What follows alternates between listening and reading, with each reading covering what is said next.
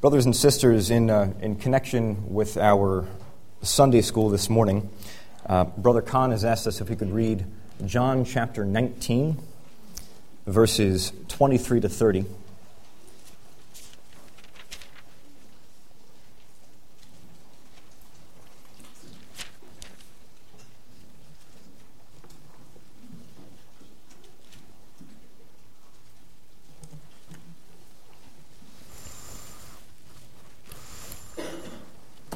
The Gospel according to John, chapter 19, starting at verse 23. Then the soldiers, when they had crucified Jesus, took his garments and made 4 parts, to every soldier a part, and also his coat. Now the coat was without seam, woven from the top throughout. They said therefore among themselves, "Let us not rend it, but cast lots for it, whose it shall be, that the scripture might be fulfilled, which saith, They parted my raiment among them, and for my vesture they did cast lots. These things therefore the soldiers did. Now there stood by the cross of Jesus his mother, and his mother's sister, Mary, the wife of Cleophas, and Mary Magdalene. When Jesus therefore saw his mother and the disciple standing by, whom he loved, he saith unto his mother, Woman, behold thy son. Then saith he to the disciple, Behold thy mother. And from that hour the disciple took her unto his own home. After this, Jesus, knowing that all things were now accomplished, that the scripture might be fulfilled, saith, I thirst. Now there was set a vessel full of vinegar, and they filled a sponge with vinegar, and put it upon hyssop, and put it to his mouth. When Jesus therefore had received the vinegar, he said, It is finished. And he bowed his head and gave up the spirit.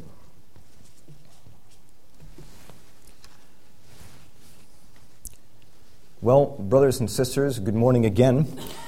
We have with us this morning Brother Khan Mitsos, and he's going to be delivering the Sunday school this morning. That Sunday school is titled, Woman, Behold Thy Son, in the series, Mary, the Handmaid of the Lord. Brother Khan.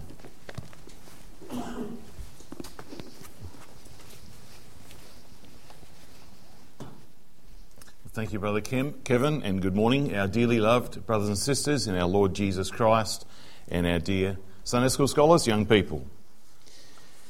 Well, we come to, as you could appreciate, a very difficult time in the story of Mary's life. Of the 5 sword thrusts, or the piercings of the sword, and there were 5 because they were measured by grace, this obviously was the most painful for Mary.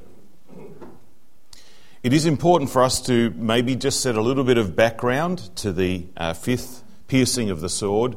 And we know, of course, that the Lord Jesus Christ entered the city of Jerusalem on the 10th of Abib as the nation of Israel were preparing for the Passover, and they selected the lamb as was commanded, and for 4 days it was being inspected to make sure that it was suitable for offering, and it had to be without blemish to be acceptable.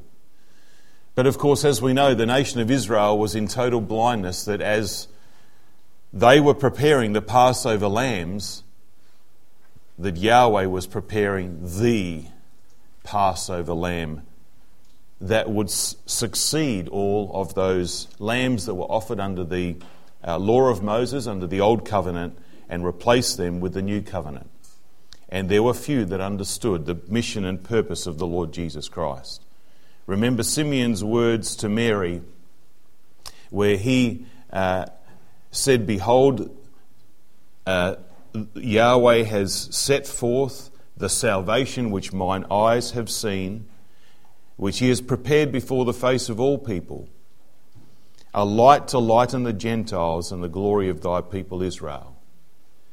And he reversed the words of Isaiah, because Isaiah had said that the deliverer would come and he would come to his people.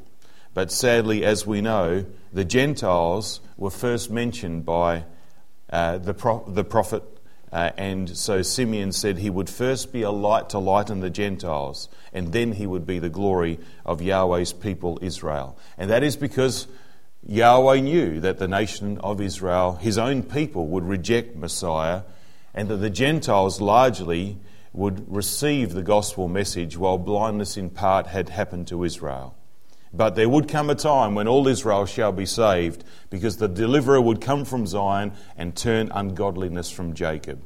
And this is what's happening in the story, because, as we said, the story of Joseph and the way in which Joseph was used providentially by Yahweh to convert the family of Jacob, who represented the natural seed of Israel, was actually being played out in the life of Jesus and his own nuclear family.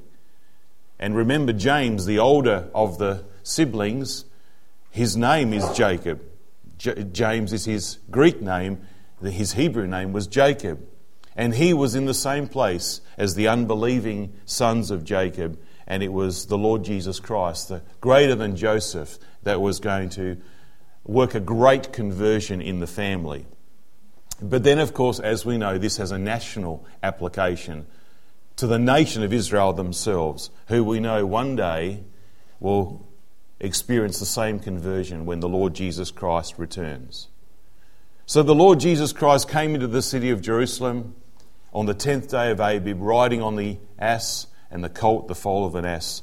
And in that is a beautiful story also, because as we know, Zechariah 9 verse 9 said that thy king cometh unto thee. He is just, having salvation, and he's lowly, riding upon an ass and the colt, the foal of an ass. And you know, Zechariah prophesied that the Lord would ride both animals. But in his first advent, he didn't ride both animals. The ass represented the nation of Israel. The colt represented the Gentiles. And he rode upon a colt, the foal of an ass. Even though it was unbroken and never been brought into service, it submitted to the Lord Jesus Christ. But that ass, representing the nation of Israel, refused to be ridden. And you know, in the ordinance of the Passover in Exodus, when Yahweh spoke to the nation of Israel about the ordinance of the Passover, he said, every firstborn son you'll redeem, and every firstborn ass you will redeem. That's in the same verse in Exodus chapter 12, with a lamb. And if you don't redeem your firstborn ass, you're going to break its neck. And isn't it amazing, as the Lord rode into the city of Jerusalem, and this ass, a symbol of the nation, and sadly the Lord's own family was encompassed in this nation who had not recognized that God now was sending the Passover lamb, whose primary role was to redeem. And he came as the Redeemer. And the ass refused his redemptive work. And as he came over the brow of the Mount of Olives, and the city of Jerusalem came into view, and all of the crowds before him and behind him were crying, Hosanna to the Son of David, blessed is he that cometh in the name of the Lord started crying. And he wept over the city. If you'd only known the things that belong to your peace, but now they are hid from thine eyes. And he prophesied, as he viewed that city, brothers and sisters, of the breaking of the neck of that ass in the judgments of AD 70, which would befall that city. And they were the emotions of the Lord, because his family was caught up in that blindness.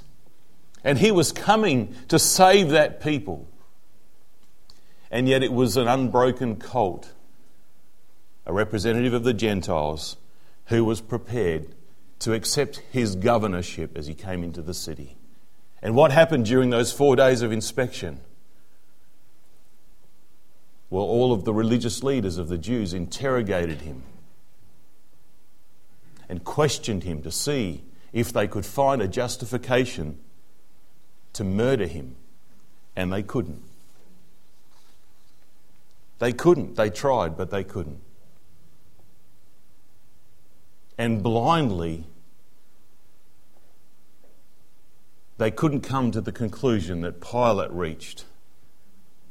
But it was a Gentile who was prepared to publicly say, I find no fault in this man.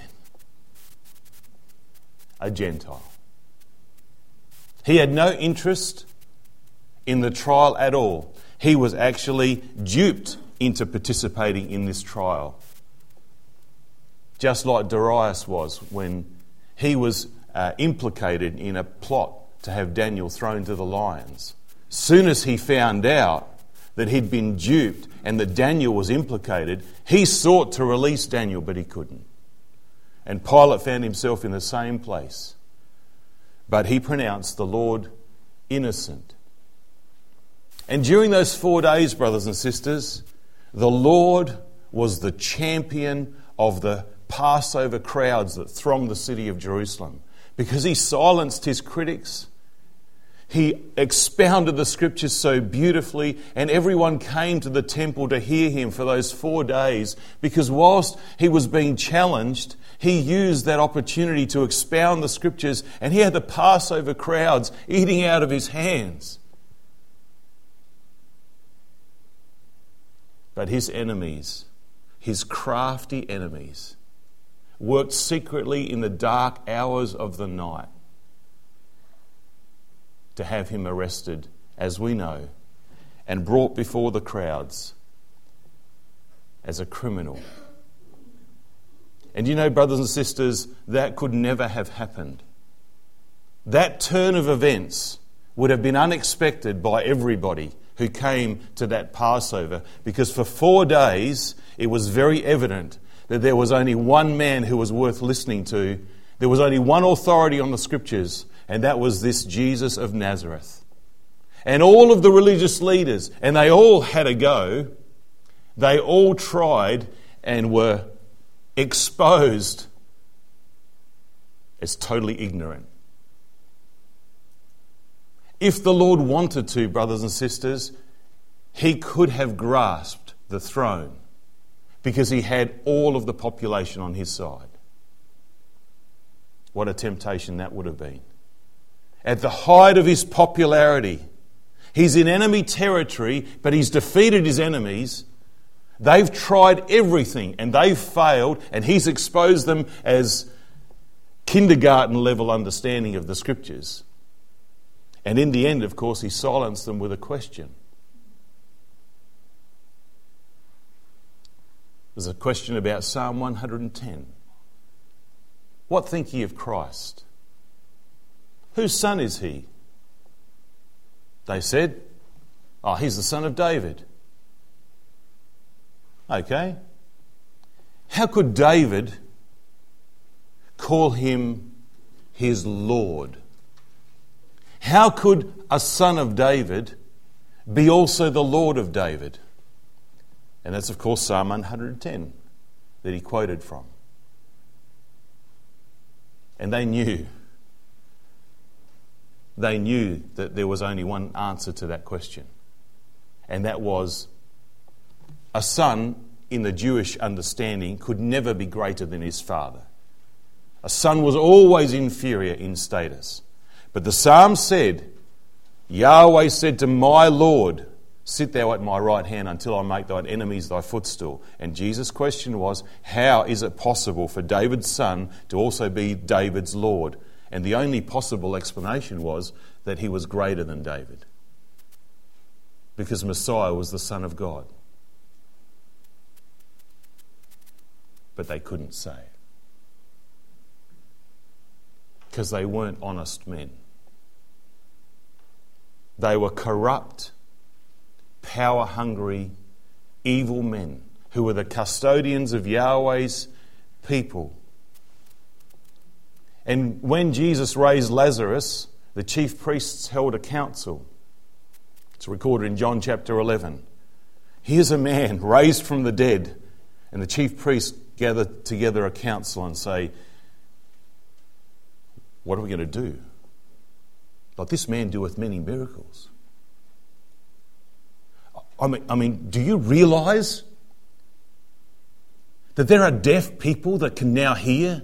Do you realise that there are blind people that can actually see? Do you realise that there are lame people that are walking around the streets of Jerusalem? Do you realise now that there's a dead man alive? Don't you see the problem we've got? If we leave him alone and let him go, all men will believe on him, and the Romans will come and take away both our place and our nation. Did they care? Did they care for the people? The people were sources of income. And there was one man who was the true shepherd, who was going to give his life for the sheep. And he surrendered himself voluntarily to them. Because if he didn't, they would never have had a chance to crucify him. He surrendered. No man taketh my life from me, he said. I lay it down of myself. And he voluntarily gave himself over to those men. Because he loved his Father more than he hated the evil in man. And he loved us, brothers and sisters. Because Isaiah said that when he made his soul an offering for sin, he would see his seed and he would know that he would prosper their days. And he would lengthen their days. And if you just come back to Isaiah 53, you can see what the motivation was for our Lord Jesus Christ. As he laid down his life in incredible circumstances. In verse 11 of Isaiah 53, we read these words, He shall see the travail of his soul and shall be satisfied. And by his knowledge shall my righteous servant justify many, for he shall bear their iniquities. He will see of the travail of his soul and be satisfied. He saw great satisfaction, brothers and sisters, in the benefits that would come from his travail. And he saw that in people.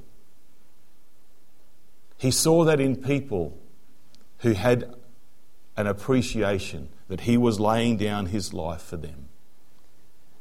And in his very moments of agony on the cross, one of those people was Mary, his mother. I'm just going to skip the story of the Lord Jesus Christ being crucified for now, because we could talk in great length, obviously, about that, and I did ask you to bear with me so that we weren't too distracted from the characters that feature prominently in the story of Mary, and obviously of them the Lord Jesus Christ is the greatest.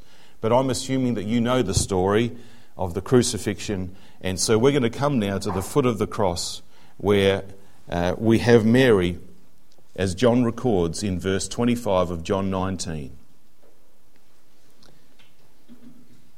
And John says, Now there stood by the cross of Jesus his mother, and the disciples, and his mother's sister, and we said that is Salome, the mother of James and John, Mary the wife of Cleopas, and Mary Magdalene.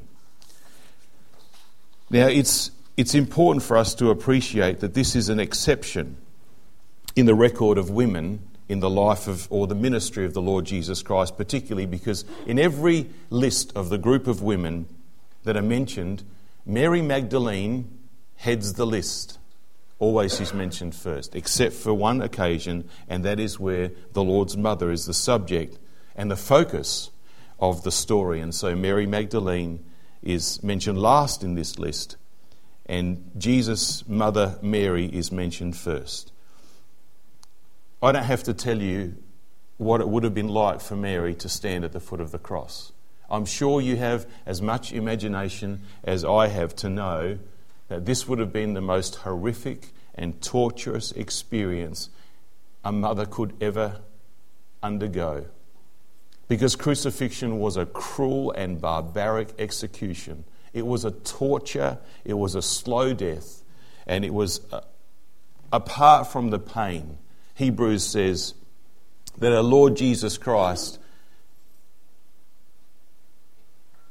despised the shame and endured the cross.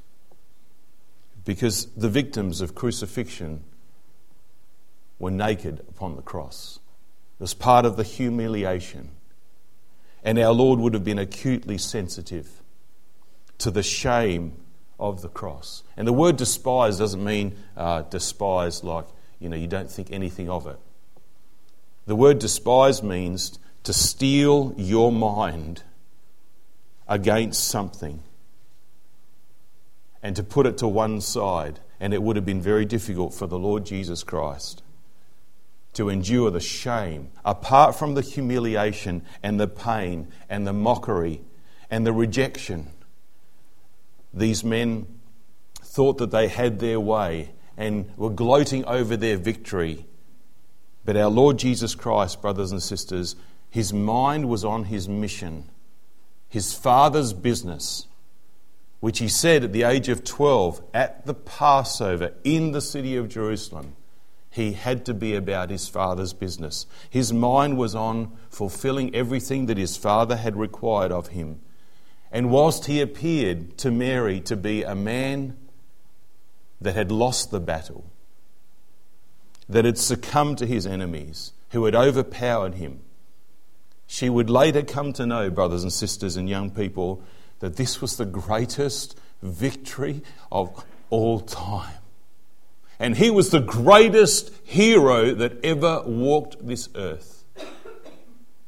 A man that conquered the evil that no other man had ever conquered. The greatest enemy of all, sin.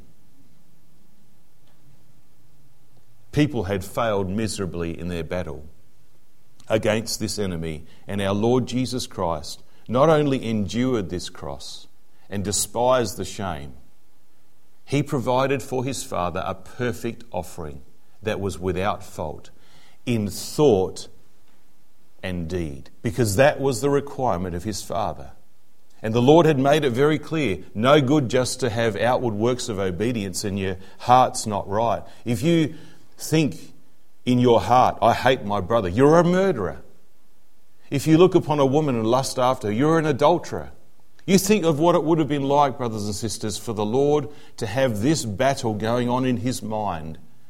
When he had the ability and the power of God to call 12 legions of angels, or to use his power to just extricate himself from the cross and stand there before those men, if you're the Son of God, come down from the cross. And he could have.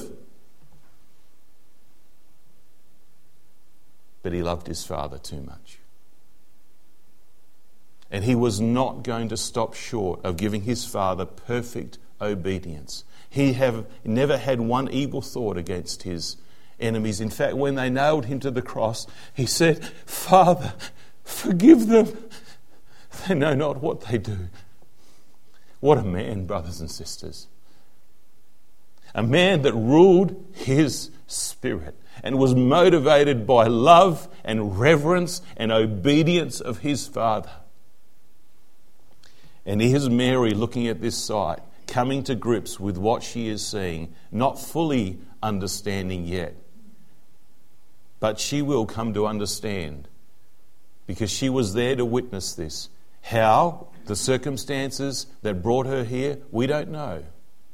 She was turned away from her son by James and the Lord's half-brothers and sisters, who thought him to be out of his mind and wished him dead, and agreed with his enemies that he was possessed by Beelzebub. But Mary was here. By the providence of God, she is brought at the foot of the cross, Because at the foot of the cross, brothers and sisters, her view of her son would totally change. Now we read in verse 26, "When Jesus therefore saw his mother and the disciple standing by whom he loved," who we know is John, "he saith to his mother, Woman, behold thy son." Those of us who were here yesterday when we considered the words of John chapter 2, where the Lord said to Mary, "Woman, what between you and me? Upon what basis are we related?"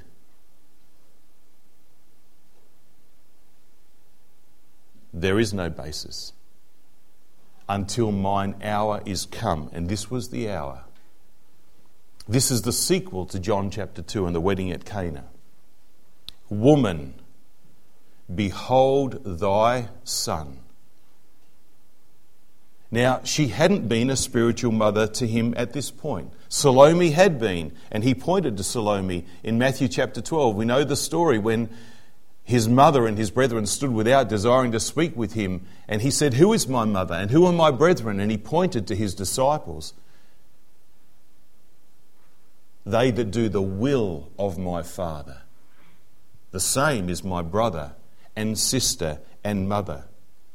She was woman at this stage. But we also saw the way in which that title was so significant about the formation of woman, because this was the place where woman was going to be formed, and she was going to be taken out of Ish and brought to the man. This is Genesis chapter 2 being fulfilled at the foot of the cross, before the deep sleep would come upon our Lord Jesus Christ and the woman would be formed. Here's a parable that's happening here. "Woman, behold thy son." He was everything that God had promised her son to be. He never fell short of his duty and responsibility. "I have been thy son, a true son. I know you might not appreciate that now, but I have been the son that God said you would bear.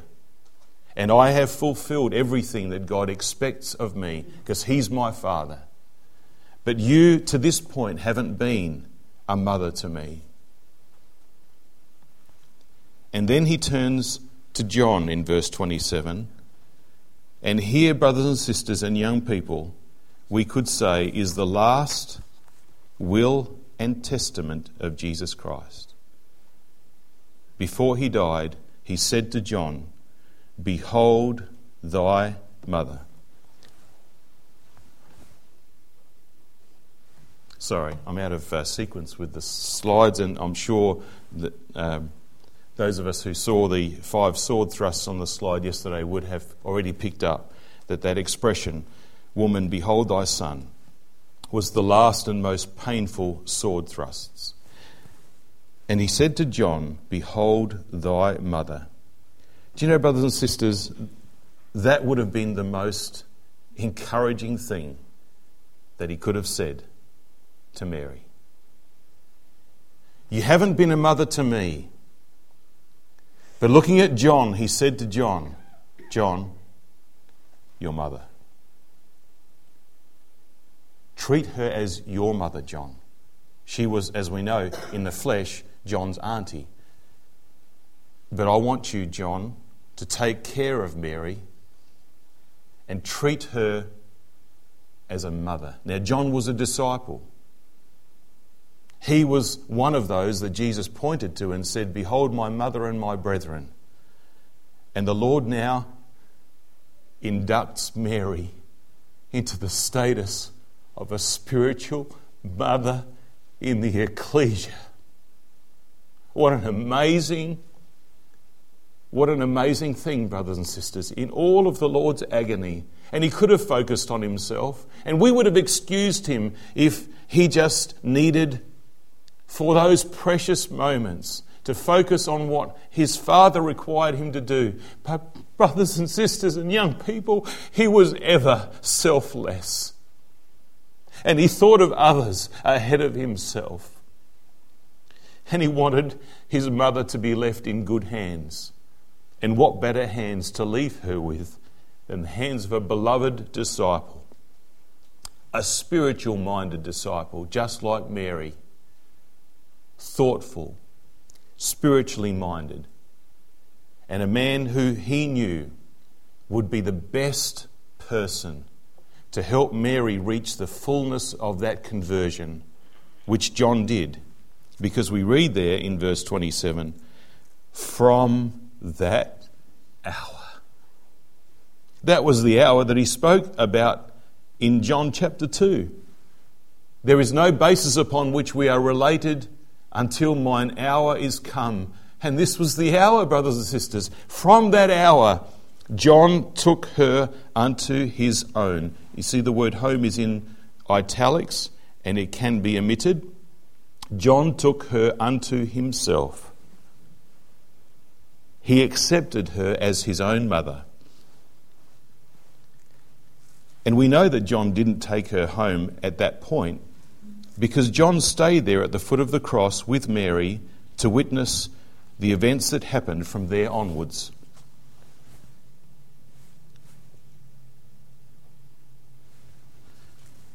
And what happened? Verse 28. Jesus, knowing that all things were now accomplished, that the scripture might be fulfilled, said, I thirst. Now there was set a vessel full of vinegar, and they filled the sponge with vinegar and put it upon hyssop and put it to his mouth. And I haven't got time, obviously, to explain the beautiful significance of that, brothers and sisters, and the reference that that has to the offering of the red heifer, by which the cleansing was offered that removed the taint of death. When Jesus therefore had received the vinegar, he said, it is finished. What was finished? His Father's business. And what was his Father's business? To save his people from their sins. And Mary was in that place. She was in the place in John chapter 2, Cana of Galilee. She was in the need of redemption in the land of darkness. And the work was accomplished. His Father's business was finished. And then it says, he bowed his head and gave up the spirit. You know, brothers and sisters, he could have, because he was given the right to, breathed his last breath at any time. He said, no man taketh my life from me. I lay it down of myself. This commandment I've received of my Father. He died before the other crucified victims died. He died because he gave up the spirit. What a temptation. How long would you wait until you breathed your last breath? Well, he didn't give up until it was finished. We give up so easily. We give up because we're disheartened, because people falsely accuse us, because it gets hard, because we're tired. And for all of those reasons, he did not give up until there was nothing more that he could do. And everything that his Father had commissioned him was finished. And then we read in verse 31 that we had the premature death of the other two victims because the Passover Sabbath was approaching. And sadly, we know one of our brethren that we're going to see in the kingdom died by having his legs smashed so that he could die an accelerated death and be buried before 6 p.m. But isn't it interesting how John records it in verse 32? Then came the soldiers and brake the legs of the first and of the other which was crucified with him. Isn't that beautiful? Because only one of the thieves were crucified with him. And that's the language which Paul picks up in Romans chapter 6, as we know. And then in verse 33, John and Mary, behold, when they came to Jesus and saw that he was dead already and brake not his legs, we read, but one of the soldiers pierced his side, and forthwith there came out blood and water. And John said, he that saw it bare record, and this record is true, and he knoweth that he said true, that ye might believe.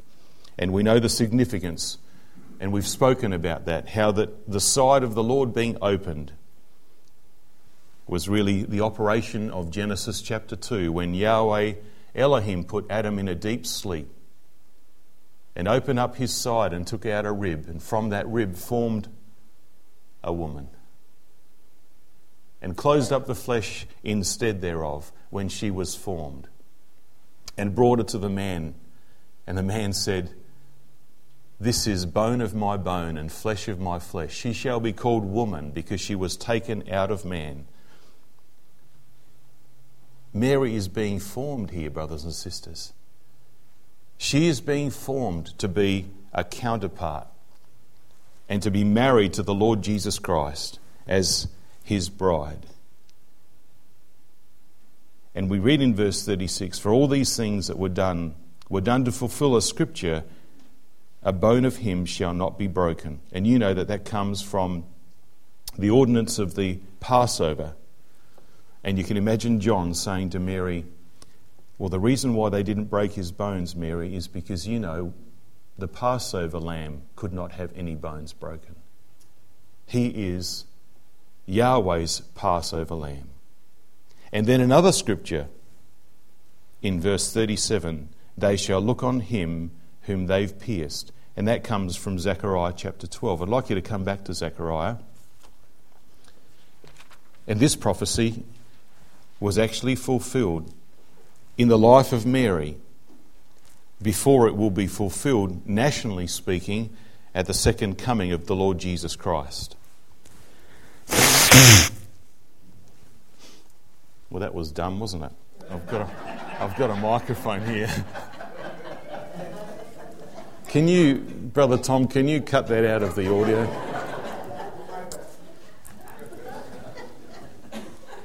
Sorry, at least I spared you the visual. But I'm sorry about the sound effects. Okay, Zechariah chapter 12.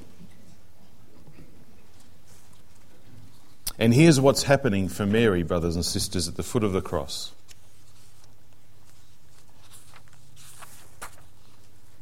Verse 10.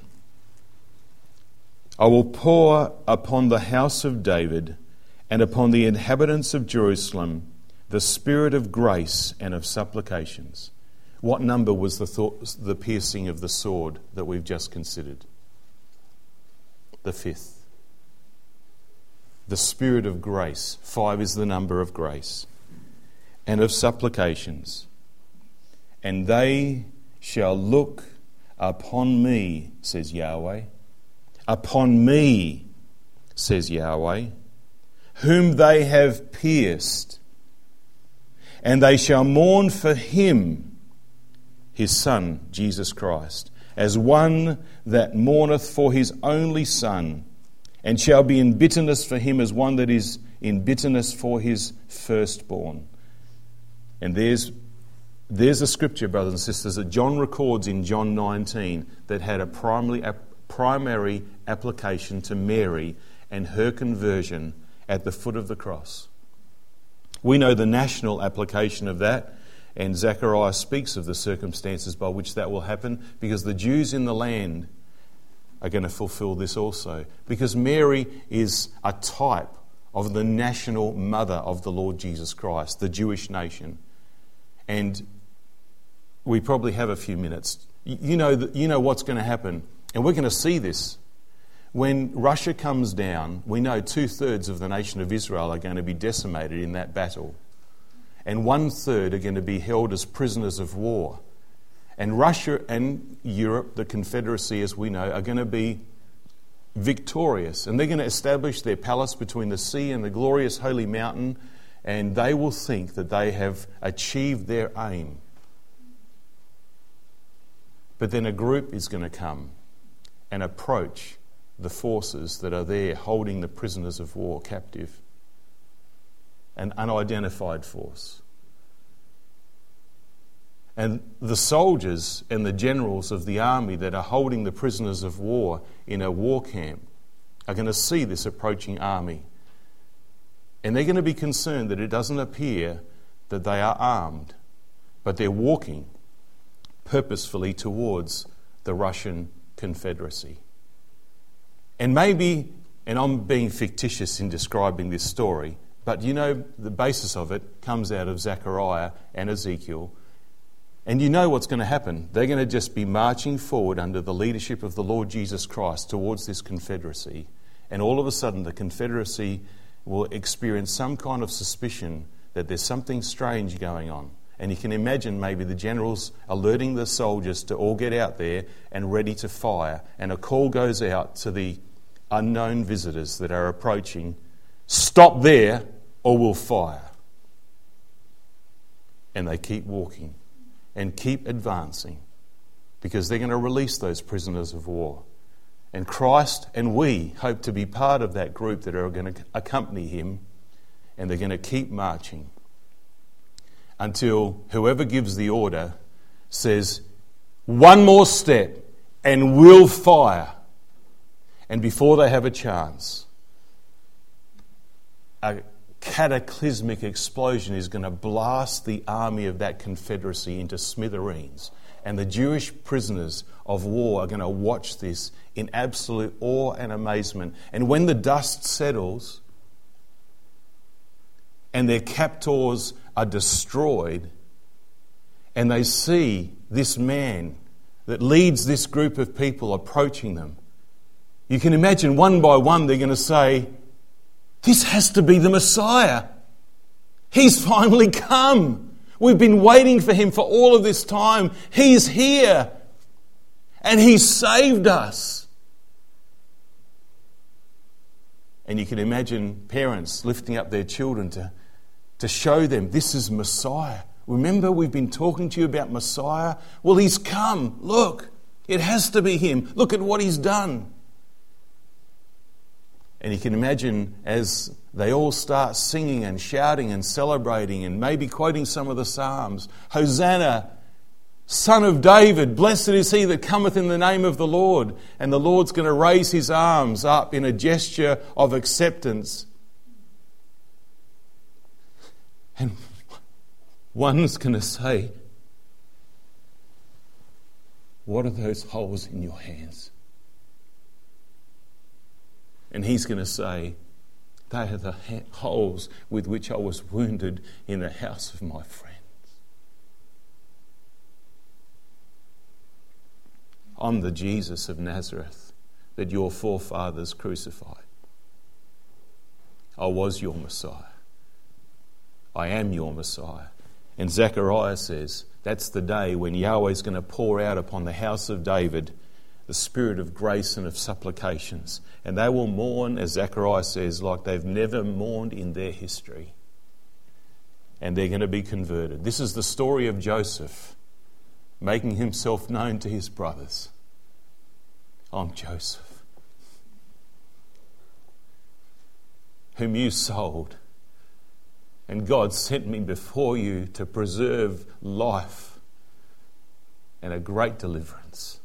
This is the story, brothers and sisters. It happened in the Lord's family, as we'll see in our exhortation this morning, and it's going to happen nationally. It happened at the foot of the cross, where Mary was converted.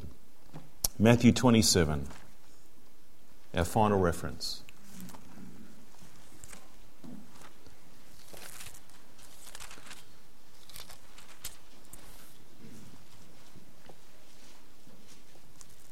Verse 50 of Matthew 27. Jesus, when he had cried again with a loud voice, yielded up the Spirit. So if you want to parallel that with John 19 verse 31, when Jesus said, "It is finished," he cried that statement of victory and accomplishment with a loud voice. It is finished! With his last breath, and gave up the spirit. And an earthquake, brothers and sisters, shook the whole city of Jerusalem. And the temple veil was rent, because Yahweh now had open access into the holiest for his Son, vindicating his Son and accepting his sacrifice. And the graves, verse 52, were opened, and many bodies of the saints which slept arose and came out of the graves after his resurrection, and went into the holy city and appeared unto many. And that, of course, happened after his resurrection, as we know, which was an amazing testimony to the resurrection of the Lord Jesus Christ. Now, verse 54, when the centurion and they that were with him, let's not forget he wasn't the only one. The centurion and they that were with him, watching Jesus, saw the earthquake and those things which were done. They feared greatly, saying, and you can imagine Mary and John hearing these words, truly, this was the Son of God.